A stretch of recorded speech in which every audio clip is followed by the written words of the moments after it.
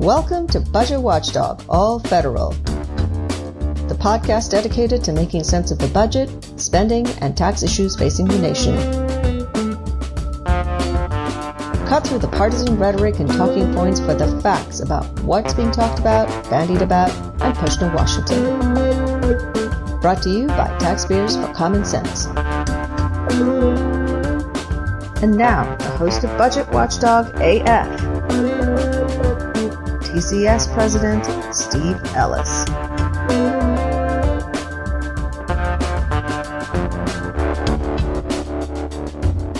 Welcome to all American taxpayers seeking common sense. You've made it to the right place.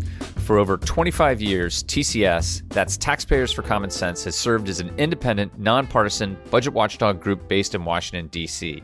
We believe in fiscal policy for America that is based on facts. We believe in transparency and accountability because no matter where you are in the political spectrum, no one wants to see their tax dollars wasted. Well, Congress, tick-tock, your time is up. And that is no surprise. Dear podcast listeners, the inability of Congress to fund the government on time without drama is not one-sided. And neither is it a once-in-a-while kind of thing. The last time all spending bills were completed on time was 1997. And the last time all spending bills were done on time and passed individually, so-called regular order, was 1994. Joining us now on our 30th episode of Budget Watchdog AF to help explain the bipartisan affliction that needs a bipartisan solution is TCS Vice President Autumn Hanna. Hi, Steve. And TCS Senior Policy Analyst Josh Agriculture Sewell. Hey, happy to be here. Regular and in order. All right. Let's start with the basics. Autumn, what is a continuing resolution and why is it needed? Well, Steve, a continuing resolution, often called the CR for short, is a temporary stopgap measure to keep the government funded and running when Congress fails to pass its spending bills. The 12 bills, including defense, ag, energy and water, that is, health and human services, transportation, and they fail to pass them through regular order. The CR continues funding at the previous year's level, essentially kicking the can down the road. And the idea is that it gives Congress more time to finish negotiations on the spending deals. But lately, it's become more regular order than regular order. You're right about that. Let me see here. Carry the one. Yeah, so since 1998, there have been 128 CRs ranging in length from 1 day, that was numerous times in 2001, to 365 days, and that was 2013. And the alternative to a CR is a government shutdown, which nobody wants, just to be clear, or shouldn't want. But let's go back to today. What needs to happen, and when does the government turn into a pumpkin? So the appropriations bills must be passed by September 30th, the last day of the federal fiscal year. So this week, that means Congress has until Friday at midnight to get this done, or the government shuts down. Nothing like waiting till the 11th hour. Today, the Senate is holding a procedural vote, and if that succeeds, they'll move on to a vote on final passage. Then it's off to the House for them to act. So there are several steps still where things could go south, and there's really not a lot of room for error. The one thing going on in everyone's favor, though, is that neither Republicans or Democrats want a government shutdown going into midterm elections. Yeah, nobody looks good and nobody wins out of shutdowns, not either party and certainly not taxpayers. So speaking of that, Autumn, why do we care? I mean, explain why a CR is bad for taxpayers. So CRs make the government incredibly inefficient. Just the threat of a CR or a shutdown has agencies delaying hires and travel leading all the way up to September. So this is something that we start to see earlier in the summer, that we're not getting things done and agencies start to scramble. And so already we're feeling the consequences of these last minute deals. Once agencies are operating under a CR, their budgets are frozen in amber. They can't plan, they can't commit to contracts and spending beyond the length of the CR. Some things that were important the previous year, but not the next, will continue to get funding and vice versa. Got it. The one that really sticks out in my mind is, on this point, is the decennial census. Spending in the years leading up to the census is really important. But after the census, it's less important. But with the CR, it can remain the same when you're talking about it on that every 10-year cycle. So, okay, Josh, turning to you, can you fill in some details on why we are here now? I mean, have both chambers failed to pass appropriations bills? Yeah, to an extent. So the House has passed 6 of its 12 appropriations bills. And they did that in an omnibus package where they put them all together back on July 20th. Now, the other 6 actually in the House made it out of committee, but they haven't seen action before the whole Congress. So these still to do ones are, frankly, the harder ones. Defense, Homeland Security, Labor, HHS. These are the kind of bills that are either really large and have a lot of spending, or they have some tricky issues policy-wise. Now, the Senate, it's a little slower. So about a week after the House omnibus, just in time for August recess, Senate appropriators released text for each of their bills. But then they just moved on to the reconciliation package and haven't really looked back. And just to be clear, that means they just put the bills out so that people could see what they were, but the committees haven't even approved them, right? Yeah, they did not have their markups, as it's called, to get the final language and approve it to get it pushed into the full chamber. Gotcha. Okay. So, Josh, is this a clean CR or are there some changes mucking it up, the so-called anomalies? Yeah, unicorns don't exist. So no, you cannot do a clean CR. Not just because of things like the census spending that you mentioned. Agencies need exceptions to start new contracts. Funding formulas that disperse based on the fiscal year, they have to be allowed to obligate and spend money for the new fiscal year. So you can't just take last year's bill and pass it again. There are technical things that have to change. And a whole bunch of them are just technical changes that must happen. So this administration sent about 25 pages worth of requested anomalies. And eventually the CR draft that we've seen that the Senate released is 237 pages long when you count everything that's has one of those anomalies or the various pieces that are catching a ride on this spending train. Okay, so enlighten our listeners, Josh. So what are some of these anomalies this year? Well, you've got a lot of standard fare, as I say, because again, this is becoming the regular order, unfortunately.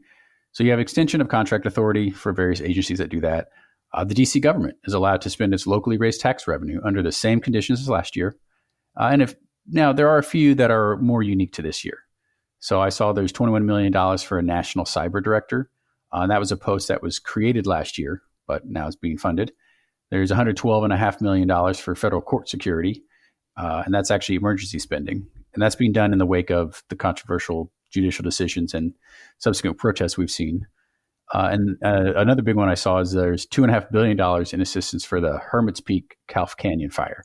You remember that's that massive wildfire in New Mexico. And that funding is actually transferred from unspent FEMA disaster funds provided in the CARES Act back in March 2020. So definitely real anomalies there. And there's dozens more.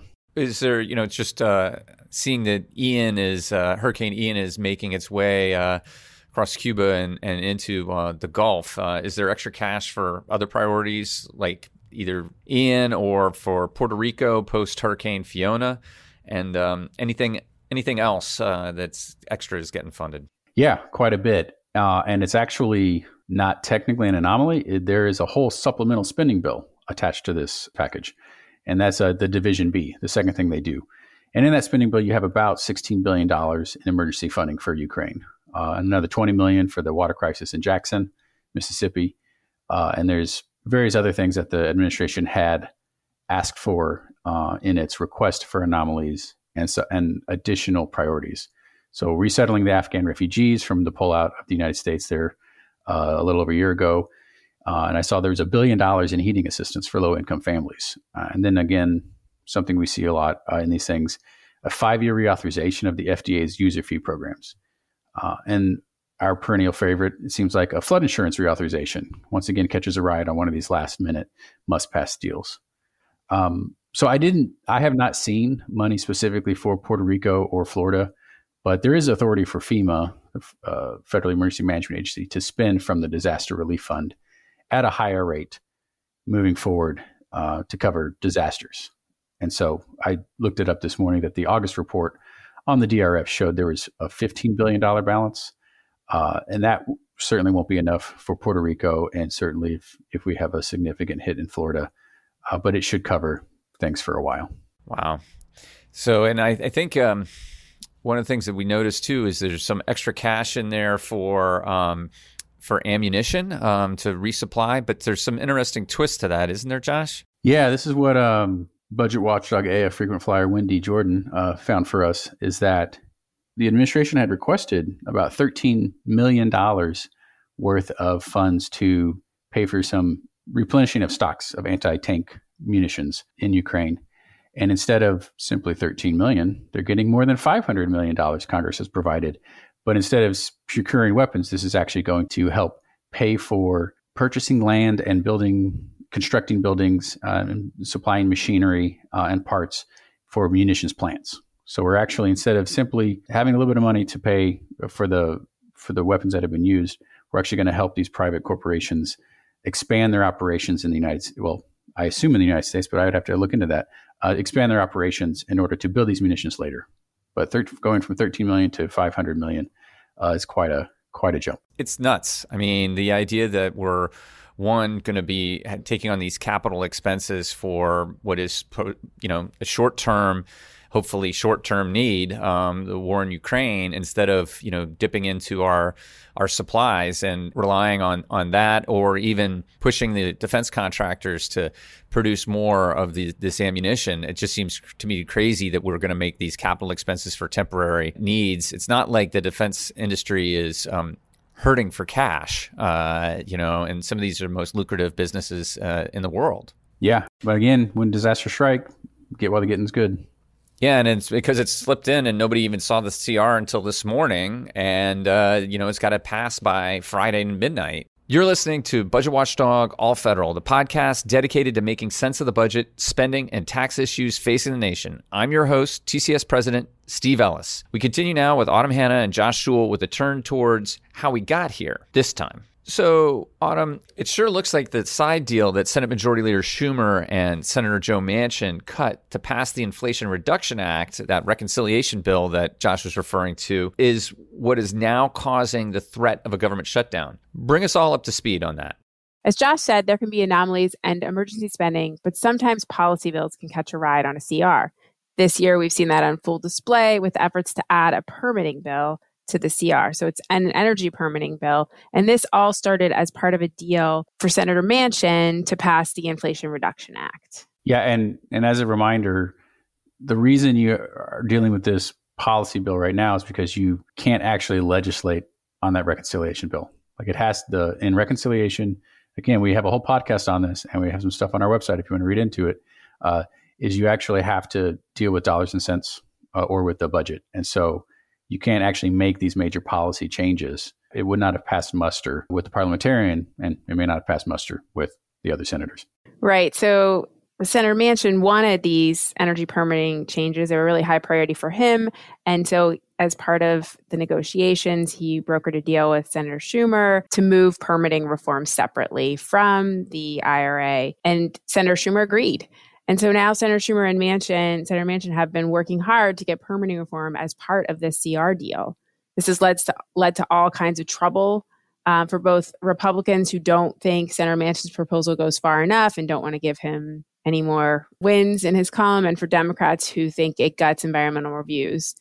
And I think so you got the politics and the policy butting heads. You've got both sides of the aisle bickering. It's just not looking good for this to be added. And for TCS, adding provisions like permitting reform really should be done through regular order, not as late additions to a must-pass bill to keep the government opening. We don't want to see these kind of add-ons. These are what muddy the waters. We want regular order appropriations, all kinds of layers of problems here. And we think that have nothing to do with, frankly, the substance of the issue. I do agree that Congress should be looking at permitting reform, but attaching it to a CR is just bad process. Yeah, in the spirit of a football season, we'll throw a flag at that. The thing is, adding one thing leads to another thing, and so on, and so on.